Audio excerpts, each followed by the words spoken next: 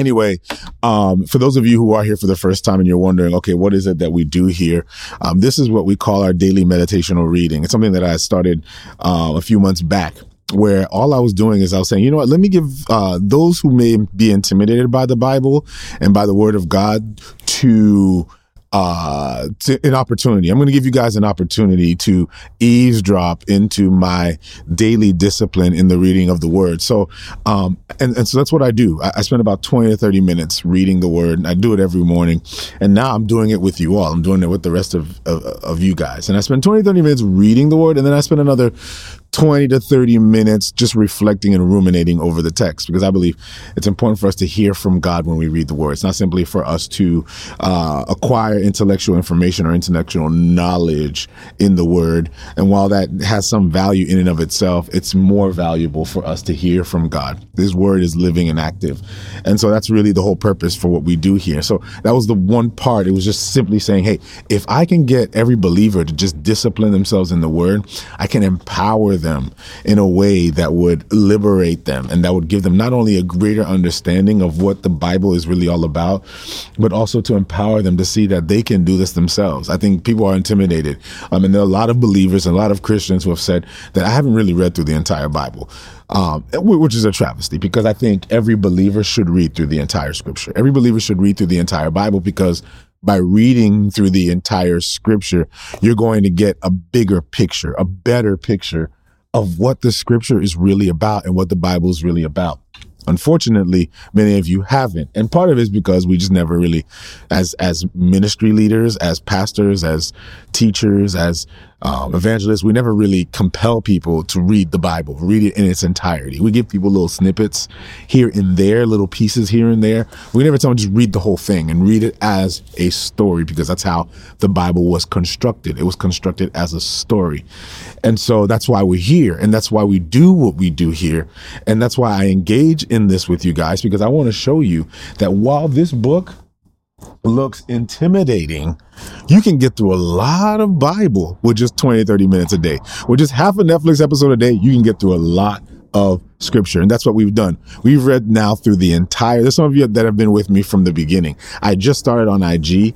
And so I see that now we're starting to, we get people now flowing in. Wow, okay, we're at 55 now. So that's kind of cool that we have people coming in from IG who are also engaged. And then I've got a few hundred of you on TikTok who have been journeying with me in this since late last year.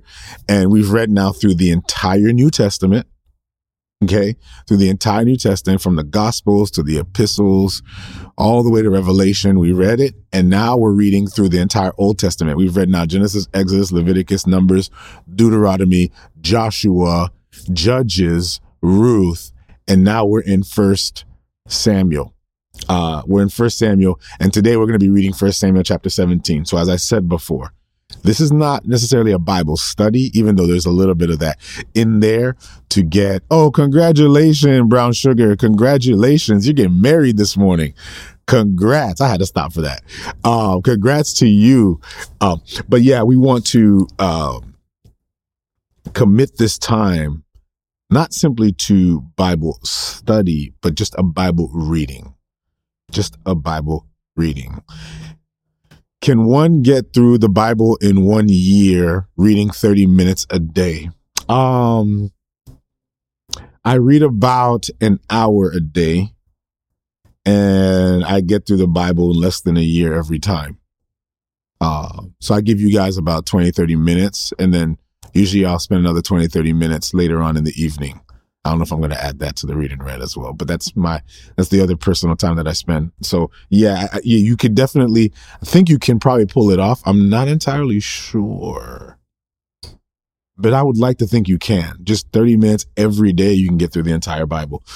However, I usually read about an hour, and I usually get through the entire Bible and get through most of it, and then some, with an hour a day. So if anybody's asking, but yeah, you can get through a lot of scripture.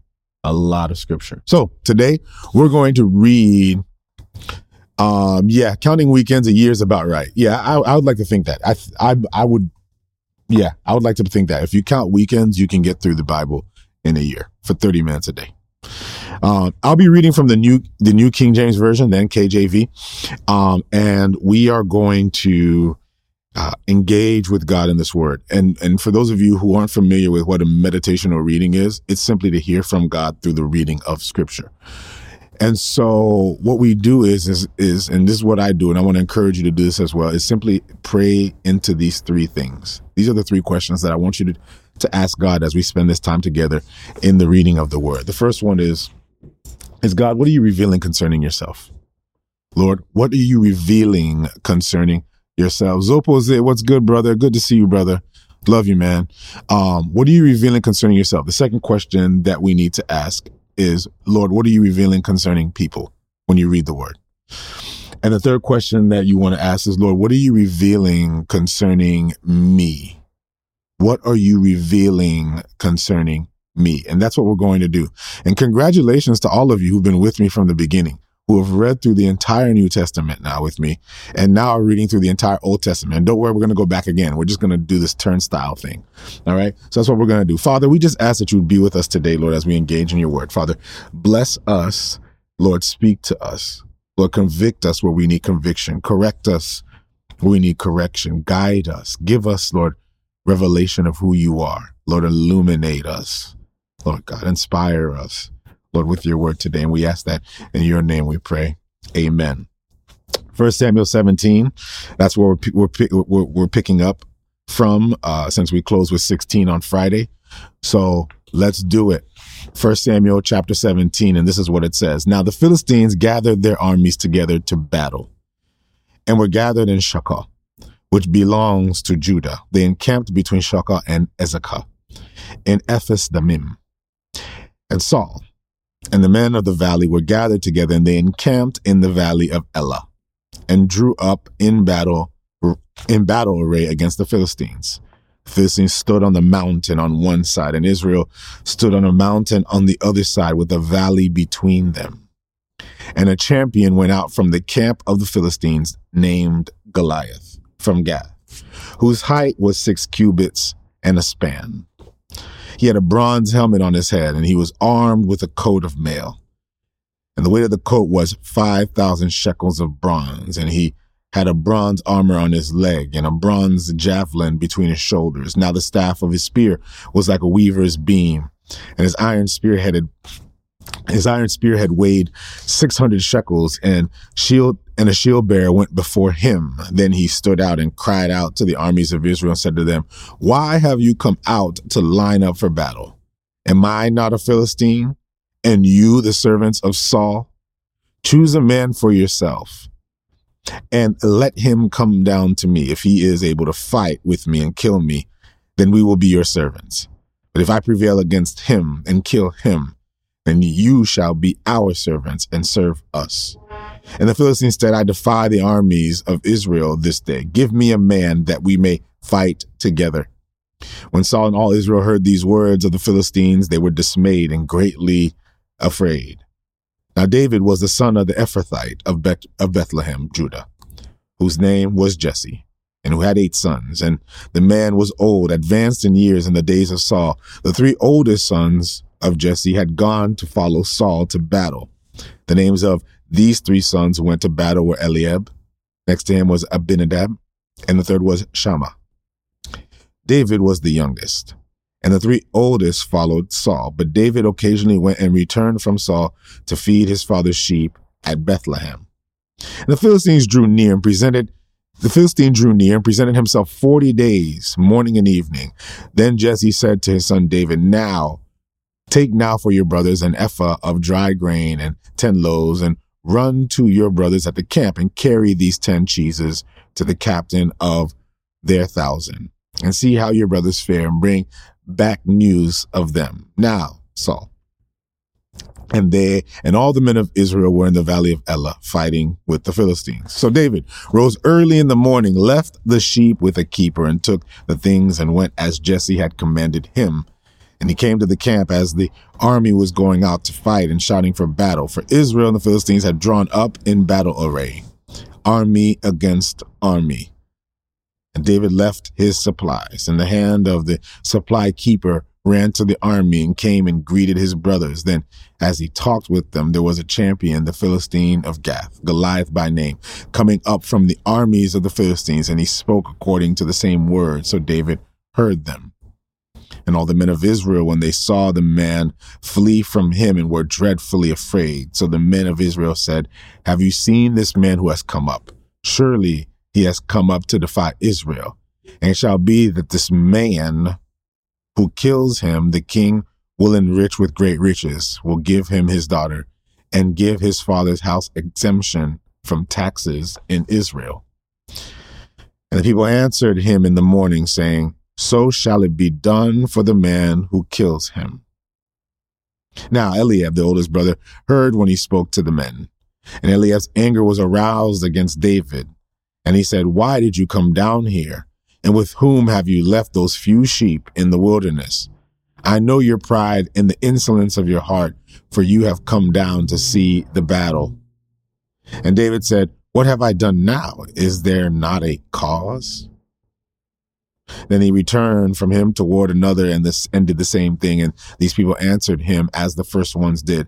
Now, when the words which David spoke were heard, they reported them to Saul, and he sent for him. And David said to Saul, "Let no man's heart fail because of him. Your servant will go and fight the Philistine."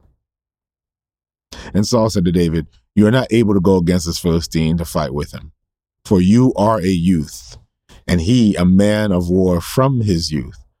But David said to Saul, "Your servant used to keep his father's sheep. And when a lion and a bear came and took the lamb out of the flock, I went out after it and struck it and delivered the lamb from its mouth. And when it arose against me, I caught it by its beard and struck and killed it. Your servant has killed both lion and bear. And the uncircumcised Philistine will be like one of them, seeing he has defied the armies of the living God." Moreover, David said, "The Lord has delivered me from the paw of the lion and from the paw of the bear. He will deliver me from the hand of the Philistine." And Saul said to David, "Go, and the Lord be with you." So Saul clothed David with his armor, and he put a bronze helmet on his head, and he clothed him with a coat of mail. David fastened his sword to his armor and tried to walk, for he had not tested them. And David said to Saul, "I cannot walk with these, for I have not tested them." So David took them off. Then he took the staff in his hand, and he chose for himself 5 smooth stones from the brook, and put it in the shepherd's bag, in a pouch which he had, and his sling was in his hand. And he drew near to the Philistine. So the Philistine came and began drawing near to David, and the man who bore the shield went before him. And when the Philistine looked about and saw David, he disdained him, for he was only a youth, ruddy and good-looking. So the Philistine said to David, "Am I a dog that you come to me with sticks?" And the Philistine cursed David by his gods. And the Philistine said to David, "Come to me, and I will give your flesh to the birds of the air and the beasts of the field." Then David said to the Philistine, "You come to me with a sword, with a spear, and with a javelin. But I come to you in the name of the Lord of hosts, the God of the armies of Israel, whom you have defied. This day the Lord will deliver you into my hand, and I will strike you and take your head from you. And this day I will give the carcasses of the camp of the Philistines to the birds of the air and the wild beasts of the earth, that all the earth may know that there is a God in Israel. Then all this assembly shall know that the Lord does not save with sword and spear, for the battle is the Lord's, and he will give you into our hands." So it was, when the Philistine arose and came and drew near to meet David, that David hurried and ran toward the army to meet the Philistine. Then David put his hand in his bag and took out a stone, and he slung it and struck the Philistine in his forehead, so that the stone sank into his forehead, and he fell on his face to the earth. So David prevailed over the Philistine with a sling and a stone, and struck the Philistine and killed him. But there was no sword in the hand of David. Therefore David ran and stood over the Philistine, took his sword and drew it out of its sheath and killed him and cut off his head with it. And the Philistines saw that their champion was dead, and they fled. Now the men of Israel and Judah arose and shouted and pursued the Philistines as far as the entrance of the valley into the gates of Ekron. And the wounded of the Philistines fell along the road of Sharaim, as far as Gath and Ekron. And the children of Israel returned from chasing the Philistines, and they plundered their tents. And David took the head of the Philistine and brought it to Jerusalem, but he put his armor in his tent. When Saul saw David going out against the Philistine, he said to Abner, the commander of the army, "Abner, whose son is this?" And Abner said, as your soul lives, O king, I do not know." So the king said, "Inquire whose son this young man is."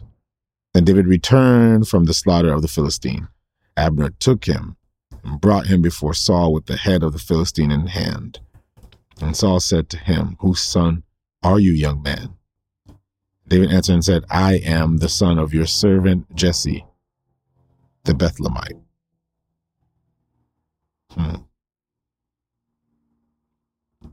Chapter 18.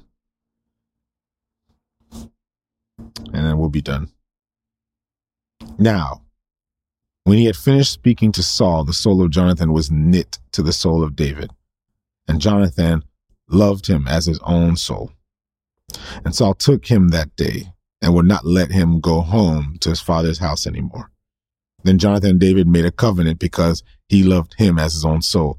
And Jonathan took off the robe that was on him and gave it to David with his armor, even to his sword and his bow and his belt.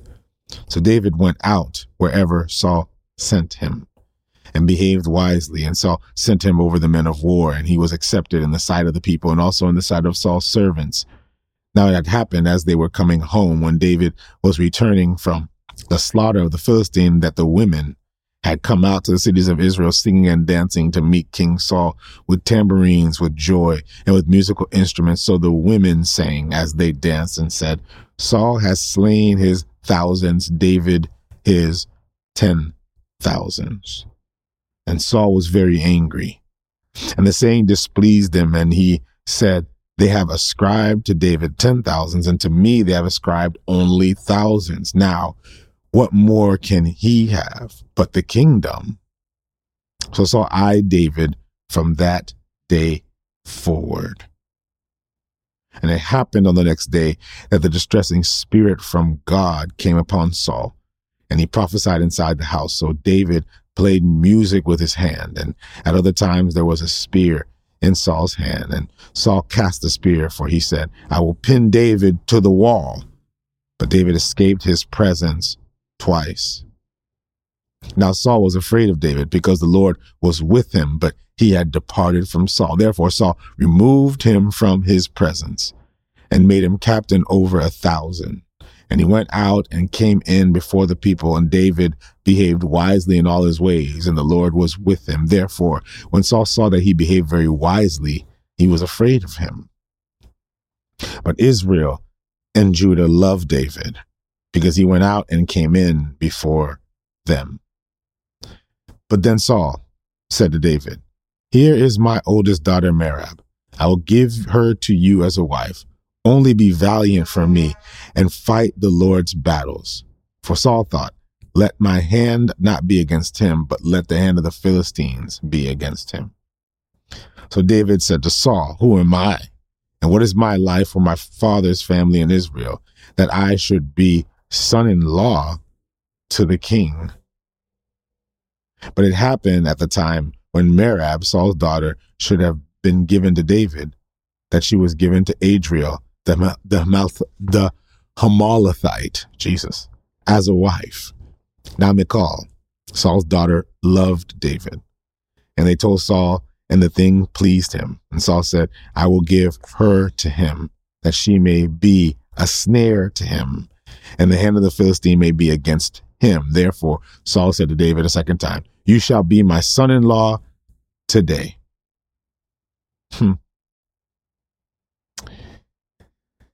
And Saul commanded his servants, communicate with David secretly and say, look, the king has delight in you, and all his servants love you.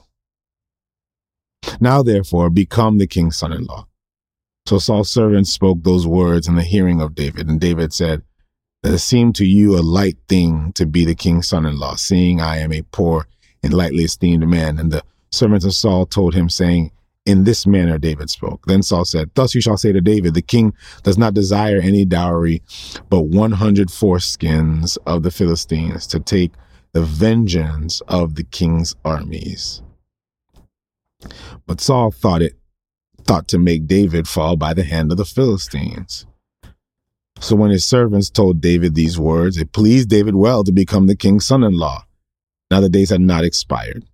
Therefore David arose and went, and he and his men, and killed 200 men of the Philistines, and David brought their foreskins. And they gave them in full count to the king, that he might become the king's son-in-law. Then Saul gave him Michal, his daughter's, as wife.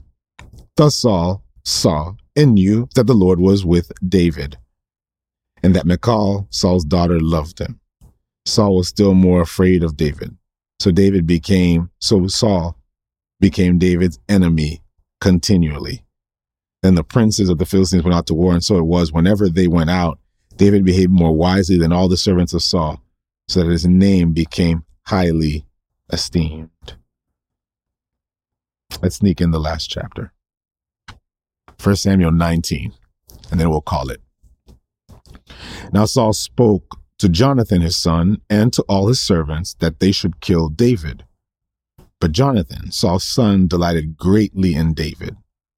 So Jonathan told David, saying, my father Saul seeks to kill you. Therefore, please be on your guard until morning and stay in the secret place and hide. And I will go out and stand before my father on the field where you are, and I will speak with my father about you. Then what I observe, I will tell you. Thus Jonathan spoke well of David to Saul his father, and said to him, let not the king sin against his servant, against David, because he has not sinned against you, and because his works have been very good towards you, for he took his life in his hands and killed the Philistine, and the Lord brought about the deliverance for all Israel. You saw it and rejoiced. Why then will you sin against innocent blood, to kill David without a cause? So Saul heeded the voice of Jonathan, and Saul swore, as the Lord lives, he shall not be killed. Then Jonathan called David, and David told him these things. So Jonathan brought David to Saul, and he was in his presence as in times past. And there was war again, and David went out and fought with the Philistines and struck them with a mighty blow, and they fled from him. Now the distressing spirit from the Lord came upon Saul, and he sat in his house with his spear in his hand, and David was playing music with his hand. Then Saul brought to pin David on the wall with the spear, but he slipped away from Saul's presence, and he drove the spear into the wall. So David fled and escaped that night. Saul also sent messengers to David's house to watch him and to kill him in the morning.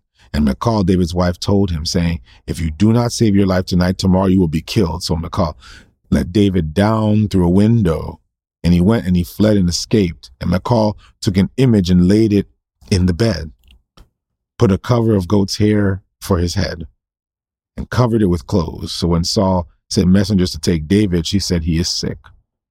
Then Saul sent messengers back to see David, saying, bring him up to me in the bed, that I may kill him. And when the messengers had come in, there was an image in the bed and a cover of goat's hair for his head. Then Saul said to Michal, why have you deceived me like this? And sent, man, that's a ride or die right there. That's a ride or die. Then Saul said to Michal, why have you deceived me like this, and sent my enemy away so that he had escaped? And Michal answered Saul and said, he said to me, let me go. Why should I kill you? So David fled and escaped and went to Samuel at Ramah and told him all that Saul had done to him. And he and Samuel went and stayed in Nauith. Now it was told Saul, saying, take note, David is in Nauith in Ramah. Then Saul sent messengers to take David. And when they saw the group of prophets prophesying and Samuel standing as leader over them, the Spirit of God came upon the messengers of Saul, and they also prophesied. And then Saul was told, he sent other messengers, and they prophesied likewise. Then Saul sent messengers again a third time, and they prophesied also. Then he also went to Ramah, and they came to the great well that is at Seku. So he asked and said, "Where are Samuel and David?" And someone said, "Indeed, they are Nauith and Ramah." So he went to Nauith and Ramah. Then the Spirit of the Lord was upon him also, and he went on and prophesied until he came to Nauith and Ramah. And he also stripped off his clothes and prophesied before Samuel in like manner, and lay down naked all day and all night. Therefore, they say, is Saul among the prophets?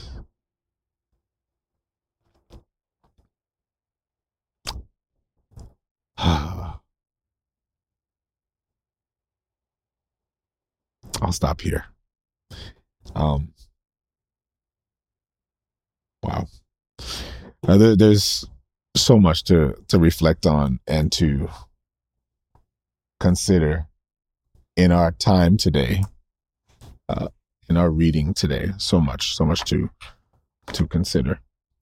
If this is your first time here, I want to remind everyone here that this is the Read and Rant. We do this every morning where we spend about 20 to 30 minutes reading scripture. And then we spend another 20 to 30 minutes just reflecting on the scripture and to hear what the Lord has to say to us today. And this is really a journey through the entire scripture. It's a journey through the entire Bible. Good morning, Ellison. Good morning, Izzy. Good to see you guys. I got my sons who are on live with me as well. So that's encouraging. But it's important. And it's one of the most important things that you can do as a believer. And I'm sure there are some of you here who can testify to this, that this time that you guys have spent in the reading of the word has been profoundly transformative for you. In fact, people have messaged me saying this has changed their lives. It has changed their perspective on the Bible. They never knew this is what the Bible was about. It changed their whole perspective of God. It changed everything. And so I'm absolutely encouraged by that. Absolutely encouraged by that you can be empowered to read the scriptures. The Bible makes wise the simple. The scriptures were meant for the simplest of people to understand. And yet there's a depth to the scripture that even the most intellectually complex people would be challenged by it. It's the uniqueness of the scripture, that the scripture can do that. The scripture can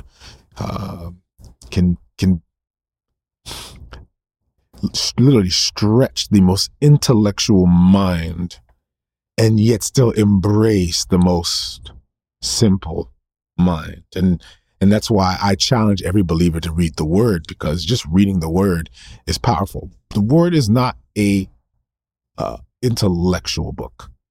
Okay. It is a spiritual book. And yet we often read it like it's an intellectual book.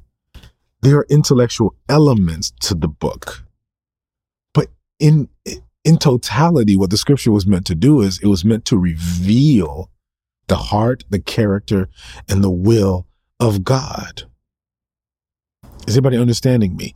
And so this is why I believe this activity is so critical, why this activity is so important. It's important because it cultivates a lifestyle of reading scripture in a way to hear from God, not in a way to simply understand the minutia of it all.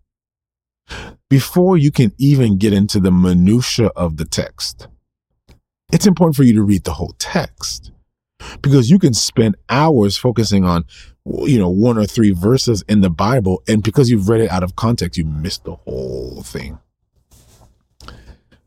And that's why this story is so critical and why this story is so important to reading right now, what's happening. Because often we've read the story of David and Goliath. It is the Sunday school story. It's the Bible study story. It's the story in every kid's book and kid's Bible story. It's one of the most famous Bible stories, the story of David and Goliath. David and Goliath. David, this young shepherd boy, and Goliath, this huge, mighty, giant warrior, and how David overcame this giant, mighty warrior with a stone, slung his rock, hit him in the head, and won the battle. It's a beautiful story, and it's exactly what transpired. And it's not to say that there isn't historical evidence to prove it or that it's historically true. And yet the historical reality of the text was not meant for historical reality's sake. Let me say that one more time. Because remember, I'm giving you perspective here as I'm reflecting on this word. The historical reality of that text is not for historical reality's sake. It's not enough that it's something that was true and that it happened. It's not enough that it's just a history book. It's not a history book.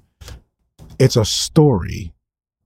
It's a history with historicity, but at the same time, it is a parable of the truth of who God is and what God is doing, has done, and will do.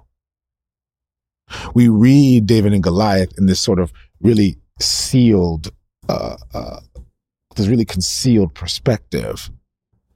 And when we read the story of David and Goliath in that sealed vacuum, we miss the whole point of the story of David and Goliath. David and Goliath wasn't about a shepherd boy who overcame the giant. That's actually not what it was about. It was a parable about the will of God and the work that God is doing and the mission that God is doing and who God is choosing to do it through. The story is not actually about David. David is actually not the hero in this story. God is the hero in the story. David is actually not the person that we are to exalt. I'm sorry, I just ruined my children. My children are watching this right now. I know Ellison's watching this. I know Izzy's watching this right now.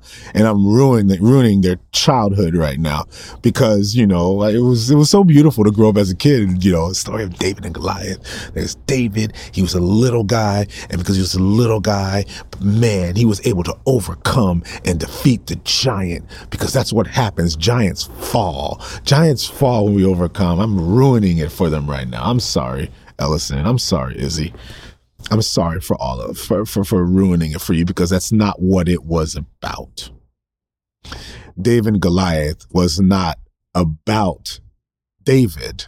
David and Goliath was about the completion of a story that would culminate later on down the line. It was a foreshadow of what was to come. It was a parable of Jesus Christ.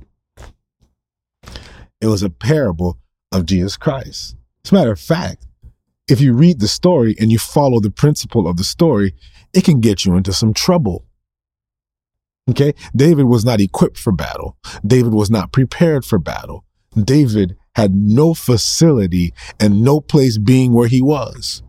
So much so that the scriptures tell us that David was a very unimpressive person. He just showed up to drop off some bread and cheese. And they all looked at David and said, what are you doing here? This wasn't about simply the perceptions of people. And yet there's a story there as well. But this was about something greater and something bigger. This was about a guy who was in a place and in a space where he wasn't supposed to be. And yet God resists the proud and he exalts the humble. This is a story of who God chooses to work through, who God chooses to move through, and the purpose by which he chooses to move through them. When you really read the story, you're going to begin to realize only God can be at work through this. You have I'm going to give you a grown up perspective on this. Okay. Let's just give a grown man perspective on this. And then I'm going to tell you why this all matters. I'm going to give you a grown man perspective on this. Okay. Stay with me here because this might help somebody. When you read the story and you read it deeper, not at face value, but read it deeper from a deeper perspective, you're going to read the story and realize that the story doesn't make full sense. I'm explaining to you what I mean by that. You have an army of Philistines who up to this point have been kicking Israelite butt. Yes, I said that, Ellison. These guys are powerful. These guys are formidable. They're strong. And these Philistines come to a place of battle, meeting in a valley of battle.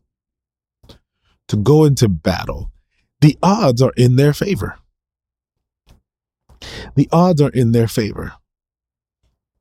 And yet, rather than going into battle with these Israelites, they choose a mediator, a champion, the one who's the strongest among them, Goliath of Gath. And they say, we're going to take Goliath, and what Goliath will do is he will be our representative. And what Goliath asks them to do is to bring out their representative. Bring out one person who can come out and represent you, and let the battle be fought by the two of us. And whoever wins that battle, whoever wins the duel, wins the battle. So everybody understand where I'm at? Whoever wins the duel wins the battle. Goliath of Gath. Goliath, the great warrior. Who would go to battle against Goliath? Now, it wasn't an uncommon thing for a champion of one group to go up against a champion of another group. It wasn't an uncommon thing. It wasn't uncommon for two heads of an army to come in to meet into battle in the same place.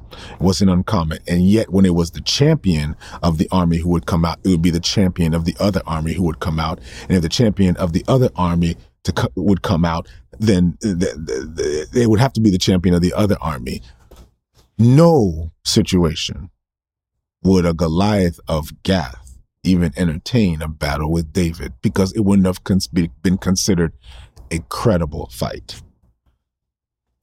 This is getting interesting now, because we've got David, who's this shepherd boy, who's this very unassuming young man, a man that has been rejected by his own people, a man that has not been even considered by his own people, a man that now is going to step up and stand in the gap for an entire people.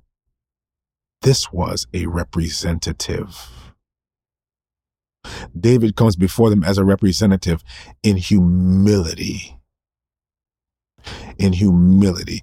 And the scriptures even inform us that it is the Spirit of God that is doing this. David goes in, and just by a mediator, David wins a battle that allows an entire nation of people to have victory. They didn't lift up a finger. They didn't pull out a sword.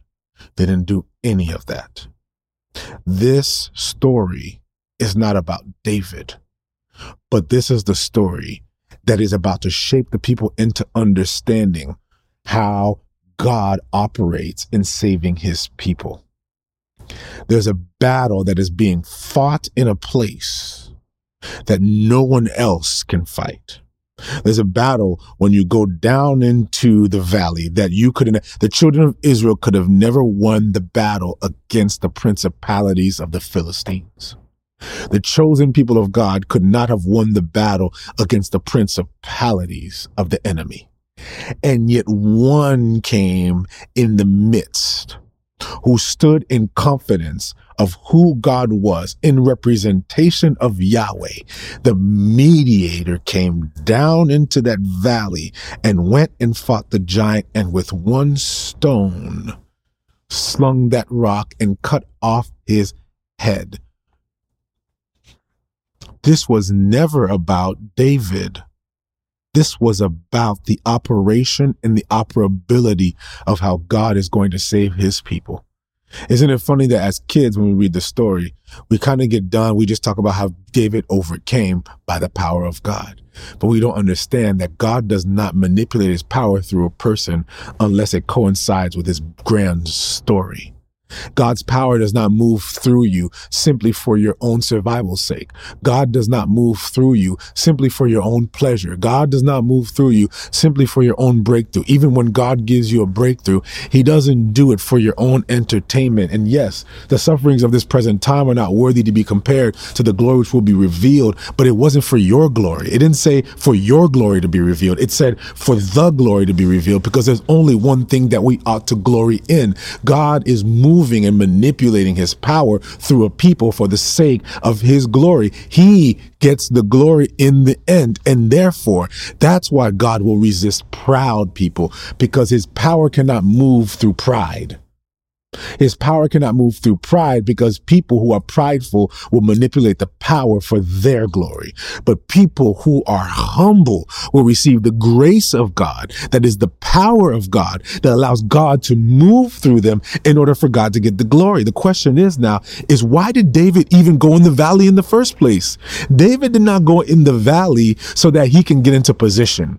David did not go in the valley to become king. David did not go to the valley so that he can become a warrior. David did not go to the valley to be entertained. He did not go to the valley to be thought of as this guy who was of value. David went into the valley because they dissed his God.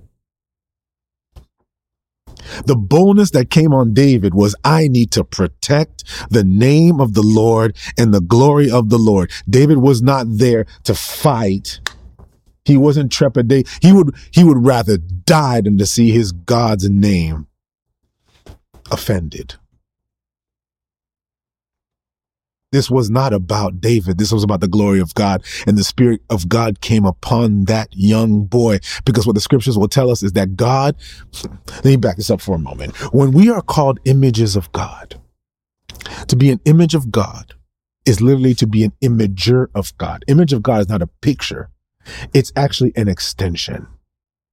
When he says in Genesis, let us make man in our image according to our own likeness, what he's literally saying is, God is saying, I am now, after I have repopulated the earth, reorganized the earth, brought order to chaos, after I've brought everything the way it ought to be, now I'm going to enter into the earth. I'm going to enter into earth's reality, and I'm going to enter into earth's reality, and I'm going to extend myself through humanity.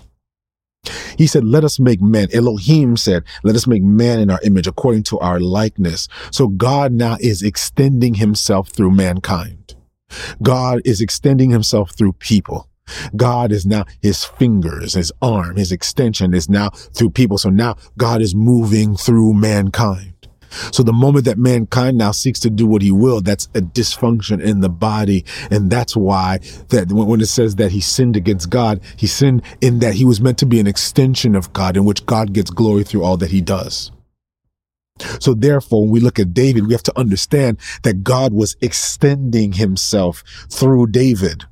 It was not David that overcame. It was Christ who overcame.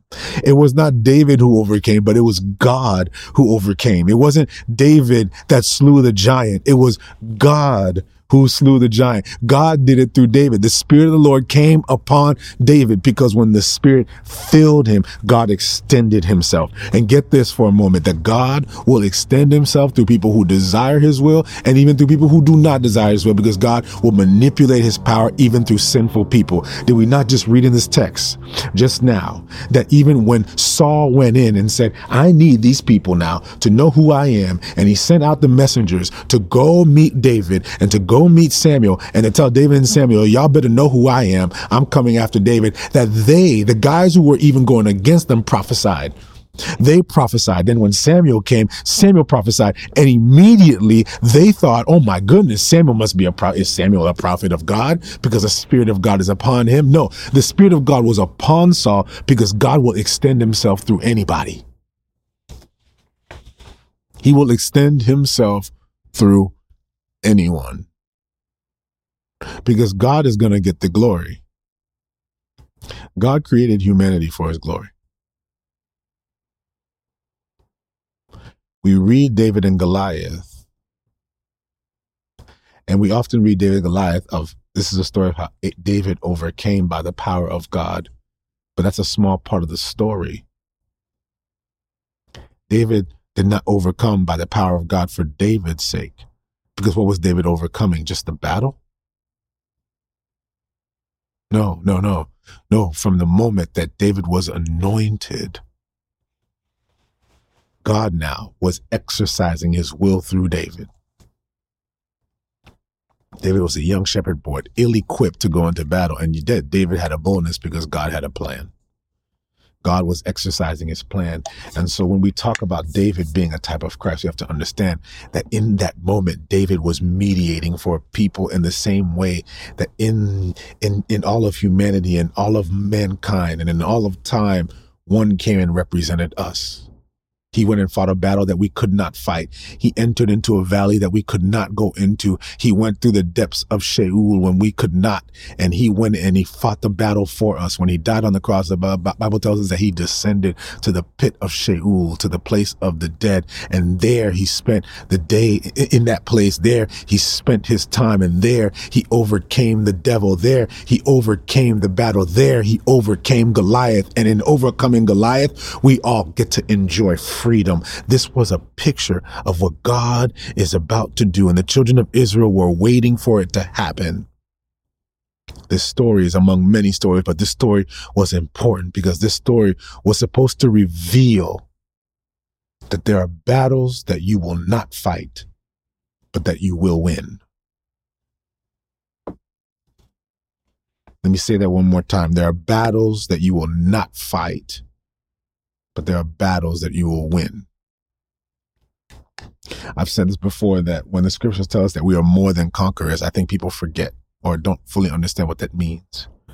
To be more than a conqueror doesn't mean that you're more than a winner. It means that you did more than a conqueror can ever do, because conquerors win battles that they fight. More than conquerors win battles that they never fight.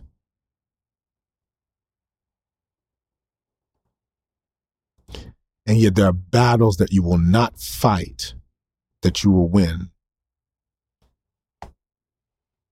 We often read this text and say, well, if David can beat Goliath, then I can overcome my Goliath. Not without the Spirit of God. Not without the will of God. Not without the glory of God. The difference between Saul and David is Saul had pride.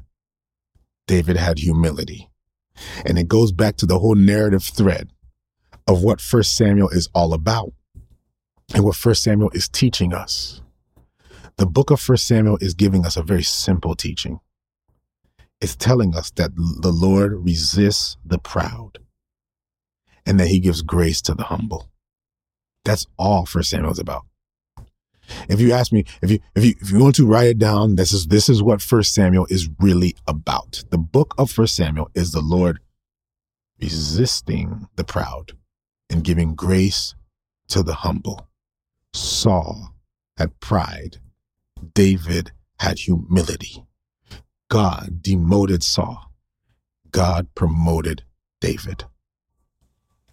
Pride is quite simply, if you ask the question, pride is quite simply glory of self. Pride is when you get married because you want to be a power couple. Yeah, we want to get married because we want to be a power couple. We want to get this job and get this promotion because I want people to see that I got this. I got the skills, I got the talents, I got the abilities. Pride is when we want to get into relationship for what pleases us, or we want more money because it gives us more power and more flexibility and more freedom. Pride is when we seek our own glory over God's glory. Pride is not being prideful. Pride is the glory of self. And yet the Lord resists anyone who wants to do anything to glorify themselves. Oh, but for those who humble themselves.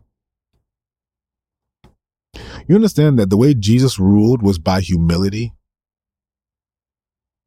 When Jesus ruled, Jesus did not rule prostrating his power. Jesus did not have pride. As a matter of fact, the way Jesus ruled is through humility. Philippians chapter 2 tells us that he humbled himself and became obedient unto death. Jesus humbled himself. The way that he exercised power was through sacrifice and humility. And some of us, we're praying for some things, asking for some things, asking for God to move through us, asking for us, but we want power for power's sake. We want money for money's sake. We want to be married for marriage's sake. We want these things because they would make me happy, and this is for me, and I deserve it. I deserve my own happiness, not realizing that your fulfillment comes in the glory of God. I want to say this very quickly because I know I'm out of time. I apologize. I've been ranting now. How much time do I got? I got a few minutes. I got 6 minutes. I try to end at 10, but I usually go about 10 minutes over. David has no intention of being king. As a matter of fact, he was shocked that the king would want him to marry his daughter. He said, "Me be the son-in-law of a king? I'm just a poor little shepherd boy in Bethlehem." David did not care at all about promotion. He was not looking to be promoted. He was just looking to be used by God. And we now see that even in his humility, God begins to exalt him and lift him up. And he begins to notice this is not about David. This is about God saying, I can do my will and I can exercise my plan through this man. Saul was about himself. David, he's the man after my own heart. David is the man after my own heart. And watch this. Saul knows that. People have always asked the question, well, how did Saul fall so deeply into madness? Because we see what happens next. David wins the battle against Goliath. Saul killed his thousands. David killed his 10,000s. All of a sudden, Saul is getting deeply insecure. Saul's like, what's going on? Everybody's exalting David. What about me? People never understood that. Why would the king of Israel be threatened by a little shepherd boy? Why would the king of Israel, the man with the power, be threatened by this little kid? Well, maybe we forgot what we read last week. Did you forget what we read? That Saul already knew he was fired. Saul was fired in year 3. And because Saul knew he was fired, the scriptures tell us, go back, I believe it's chapter 13. Go back and read it again. Did you forget? Saul knew he was fired, and the Lord said to him then, through Samuel, that he already had a replacement. That means, and then remember, it was iterated again, I believe in chapter 15, when Samuel reminded Saul again that he was fired, that his kingdom has come to an end. So Saul was king for 38 years, or I forgot how many years now. We'll get back to that. But he was king for over 30 years, but he was only qualified and called for 3 of them. Not even 3. By the 3rd year, he was already fired. And yet he was operating as king, but in dysfunction. Saul knew that he was out of place, and Saul knew that he was out of position, and that troubled Saul so much that he implored God and said, he asked for forgiveness. He asked for forgiveness and he didn't get it. So Saul knew his replacement was just around the corner. And here comes David all of a sudden. And the story doesn't make sense. Saul knows it. That's the thing about the enemy. The enemy usually knows before you do. The enemy usually knows what God wants to do through you before you do. And now Saul, who sees David, and he sees his story don't make sense. A little shepherd boy from Bethlehem came out of nowhere, came out of nothing. And all of a sudden, this kid is the most famous guy in Israel. All of Judah loves him. All of this story don't make sense. So Saul knew right away, oh my goodness, this is my replacement. Saul knew ahead of time that David was his replacement because all he had to do was talk to David a few times to know this is a man who's after God's own heart. This man don't even care about the kingdom. And every time Saul tried to set him up, he wouldn't go down. And he knew, no, there's something on this kid. God's doing something through him. And he tried to kill him twice in private. And then he tried to assassinate him to go into his room. And man, he got a ride or die. Michal sneaks him out the window. After she sneaks him out the window, rolls him down and then covers up the bed and puts the goat hair on the bed to make it look like there was someone on the bed, just to give David enough time to go. I love it. She's a ride or die. It's kind of wife you want to have, right? Ride or die. Protects him. Even Saul's family members have disqualified him.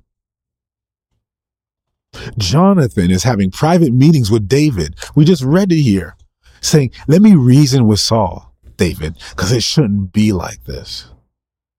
What an awkward place to be when everybody in your family now sees that you've been disqualified.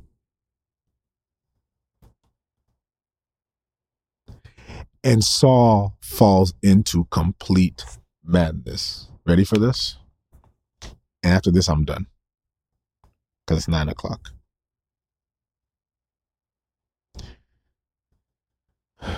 If anybody ever wants to mark the beginning of the demise of Saul's kingdom, it's 1 Samuel chapter 18, verse 9. Remember, I told you the whole purpose of 1 Samuel was to affirm what was iterated in the beginning of the book in Hannah's prayer and Hannah's song, that the Lord resists the proud and he exalts and gives grace to the humble. And we see that narrative thread all throughout this text. If you're proud or prideful, the Lord will suffocate his spirit in you. But if you're humble, the Lord will manifest his spirit through you. It's never about you. It's never what you do. It's what God does through you. But now we see two things in contrast. We see a shift here, a transition of power from Saul to David. And in that transition, there's one rising while another one's falling. In the moment that the fall begins, I believe, for Saul, is right here. In verse 9. So Saul eyed David from that day forward.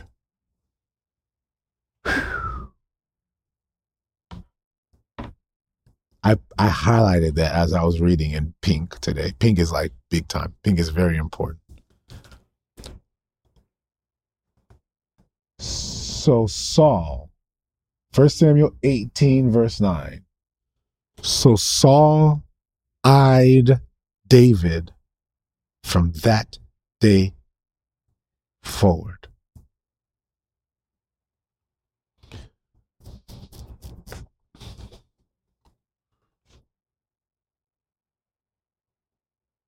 From that day on, Saul's attention was on David. From that moment on, Saul's intention was on David. From that, the longest 6 minutes ever, I know, right? From that day forward, Saul's intention was on David. And it's from that moment on that Saul's kingdom declined. this is just a lesson for those of you who are here. Whatever you're in right now, whatever a field you're in, whatever thing you're called to, there's some pastors in this group right now. There are some teachers in this group. There are some doctors in this group. There's some lawyers in this group. I see some news anchors in this group. There's some news anchors in this group. There's some musicians in this group. There are 2 children's writers. You've written children's books. There's 2 of you in this group. There's like 7 or 8 poets in this group. Ooh, this is cool. This is a really cool group right now. There are poets. Yeah. There are a few chefs. Chef Lynn, look at that. You're not the only one. There's a few others actually who are in this group.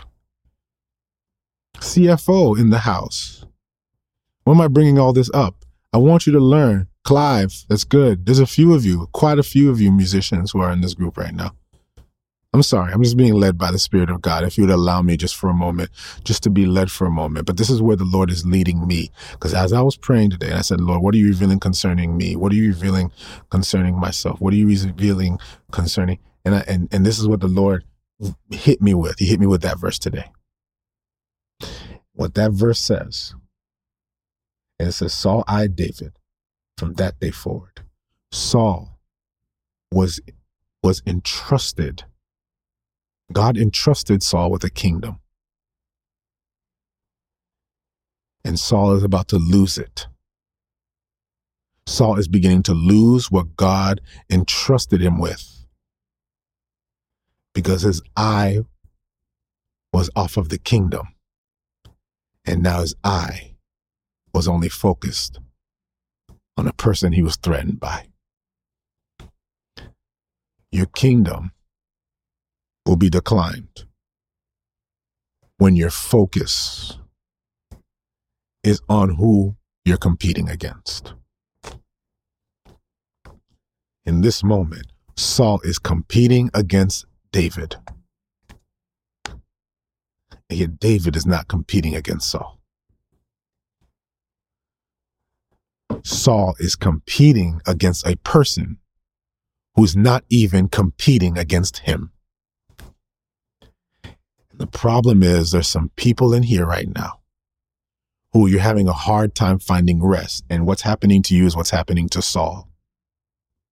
You're losing even your own control and your own facility of your mind. Saul is falling into madness. The next 2 chapters that we're about to read, we're going to see Saul fall into complete madness. And he's fallen into madness because his eye is not on the kingdom anymore. His eye is only on David. He's focused on getting rid of David. David is his focus. David is what, and so that verse right there is the beginning of the demise of Saul's ministry. If you're a chef, your focus is not on the person you're competing against. The focus is on the kingdom that God has entrusted you with. Pastor, why are you threatened by the young brothers in your church who have been gifted to preach and gifted to lead? Why are you threatened by them? You should be sending money to them, equipping them, and sending them out. The moment your eye is on them is the moment that your church declines. The moment, I don't know, this, you may want to stay in silence. It's okay. I don't want you to feel like you're being put out. There's a news anchor here who you've lost a lot of sleep. You're losing a lot of sleep. You can't sleep. Your mind is going all over the place. You're losing just connection and touch, and you feel like you're losing your juice. I hear that's the word you're saying. I feel like I'm losing my juice. That's the word I hear. You feel like you're losing your juice. I think that's what you said to yourself. That's what I'm hearing that you've said. And the Lord hears you. You feel like you're losing your juice. And the reason why you're losing your juice is because there's a newcomer in the group that seems to be threatening your job. So now you're not focused anymore on the gift God gave you to use your voice to do what God has called you to do, and to bring insight and clarity and information and inspire people with the news that you've been called to inspire them with. No. Now you're focused on doing better than that person. And you're losing your sense of self in the process of it all. And the Lord is coming today to convict you. And what he's convicting you with today is he's saying, I called you on this mission. I gave you the voice. That job you have, you should have never had in the first place. I gave it to you. It was in your humility. And what the Lord is saying now is you need to reduce and submit yourself. You need to humble yourself. You need to humble yourself. Humble yourself. Trust God with what he's doing in your life. And in humbling yourself, focus on what he's given you. He's given you the kingdom. So now do it with all of your ability, your might, your creativity. Do it in freedom. You're going to get your juice back when you get your eye off of that person. You're going to get your juice back when you get your mind off of that person that you think you're competing with. Even if they're the younger, newer person. And even if, I don't know, but I feel the Lord is really encouraging you in this right now. And I know you can't put yourself out, and that's okay. But this is for you right now.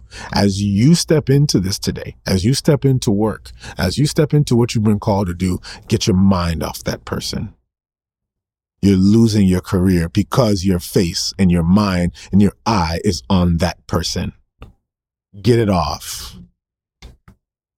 Focus on the kingdom that he's given you. We're going to learn, and you're going to see it later on in this text. Saul loses his kingdom because of this verse. That verse 9 is no joke. Saul eyed David from that day forward. David kills Goliath. David becomes famous. Saul gets jealous. Saul is prideful. And out of that pride, now Saul says, I got to kill him and destroy him. And everyone but him is protecting David.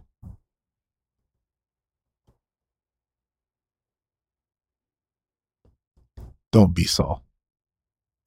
That's what I'm going to name this podcast episode. Don't be Saul.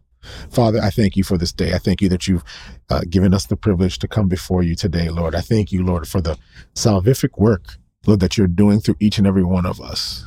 Lord, you said that your kingdom come, your will be done on earth as it is in heaven. You've given us this confidence, and yet we can experience that today because you've also said in your word that your kingdom is in us, that it is within us. And so, Father, as we come before you, Father, we ask, Lord, that you would remove every sense of pride in us. Lord, humble us. Lord, humble us to live for you, to trust in you, to give it all to you, all our gifts, all our talents, all our abilities. Remind us, Father, that we didn't get here by our own volition, by our own ability, by our own skill, by our own looks. We got here simply by your grace. So, Father, bless us today, Lord, as we go through this day, Father. I pray that you would remove every sense of competitive spirit in us, every sense of thing in us, Lord, that seeks, Lord, to compete against other people. The eye, Lord God, that keeps pointing and that keeps pointing to the people that we feel threatened by, Father. I pray that you would remove that from us now, Father. Give us, Lord, the capacity to just trust in you, to rely upon you, to focus on you, to focus on what you've given us, to steward and administrate the kingdom that you have bestowed upon us. And we ask that in your name we pray. Amen and amen. Father, I thank you for those who are here right now. Lord, I feel a profound pull to speak into their lives. to speak this reality today. Lord, that you are making all things new through each and every one of them.